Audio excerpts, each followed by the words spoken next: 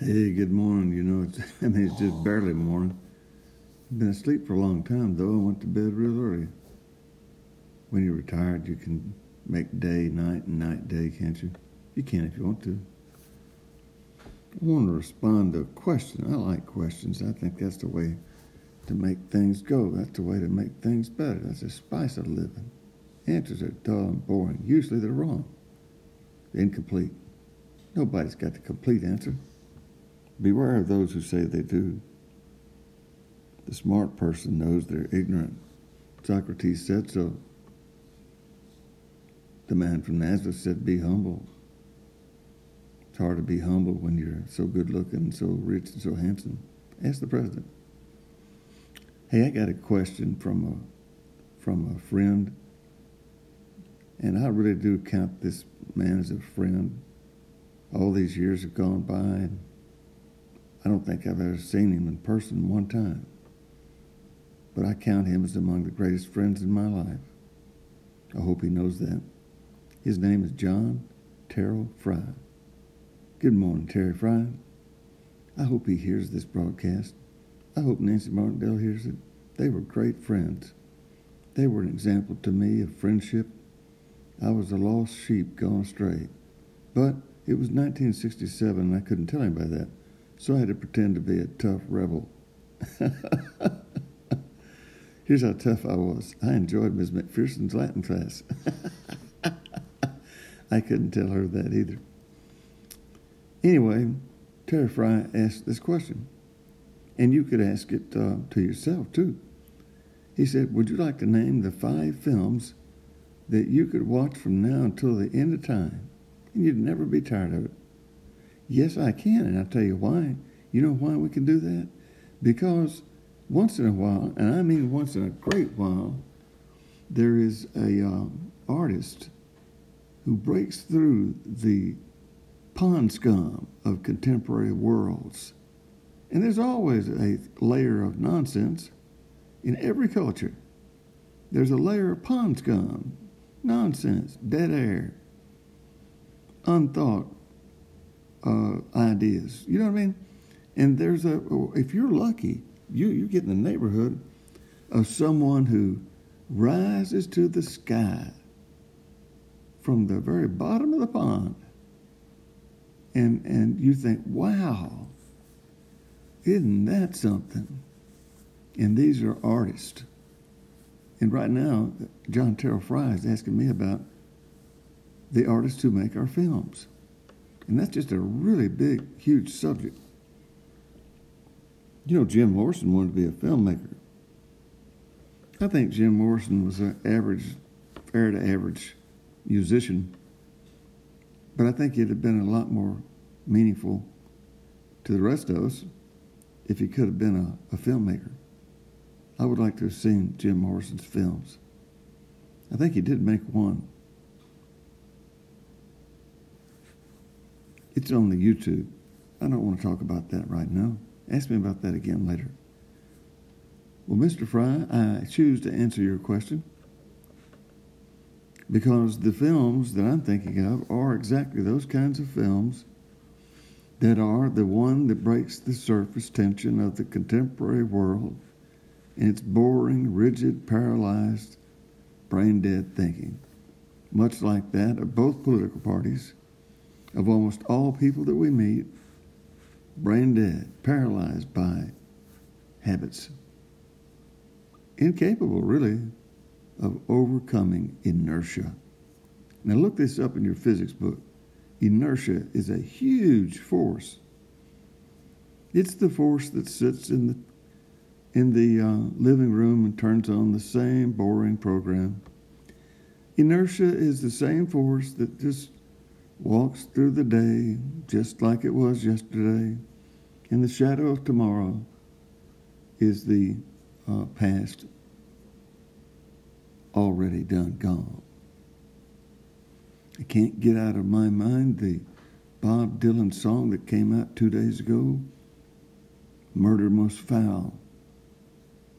Hidden in the vaults of Bob Dylan's archive. A masterpiece, as if the whole Bible were released at one time yesterday and revealed to be the book. Well, Bob Dylan's like that. And when you listen to Murder Most Foul, it makes your spine tingle. I don't want to talk about that either right now. Ask me about it later, though. I haven't talked to my grandson in so long, I've nearly forgotten what he sounds like. We talked about things like that. How do you explain these people that come forth and break the tension of the paralysis of our time? Well, you could say they were touched by God Almighty, and you can say that, and I couldn't say you're wrong.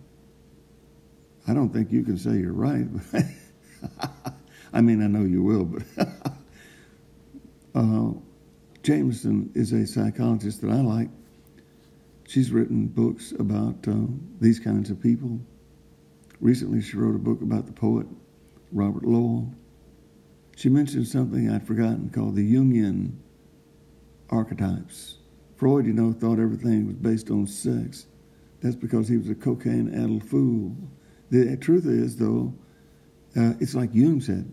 Carl Jung abandoned Freud. He refused to be a disciple. I think he moved to Zurich, didn't he? And lived by the lake and built a very mysterious and tall tower like Montaigne did. Montaigne made a fortune in the court writing for the king, currying favor of the rich and the famous, the Kardashians of the King of France. And as soon as he could, he escaped and he moved to the country. And you know what he did? You do know what he did, I hope. He built a very tall tower.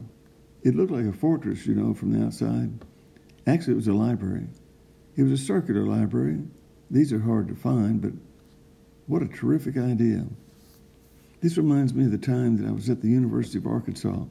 It has more than one library. But no, I didn't know that. I didn't know anything about it until I was there, and I was only there for a year. I wish I could have been there forever, in the library. I didn't know it had so many libraries. There were libraries like the David Mullins Library. I once met David Mullins. He was coming down the stairs, and I was going up.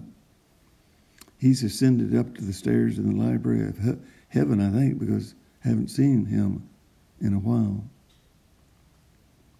There are a lot of very fine and creative people, and unusual, really, people in Fayetteville. I once met a drag queen over there. I'd never heard of that. Very unusual artist, I think. I didn't really know much about it. While I was on the campus, I visited the library. I asked one of the bookkeepers to tell me how many books were in this library. Oh, she said, I think we have over 1 million. I had to lay down for a little while after hearing that. I'm from Hope, Arkansas. Book. Our library didn't have very many books. Come to think of it, maybe none. It did have a subscription, though, to Field and Stream magazine. I hate hunting and I hate football. I used to read Field and Stream, and I would think, how could anybody like this? I did like the parts about traveling to Colorado, the beautiful mountains, and it was really good until the man started blowing the mountain goat's life to pieces. That I thought was revolting. Not life-affirming for me.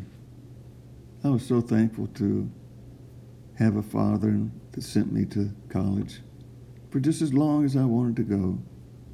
I didn't have to get his approval either. I could study anything I wanted to.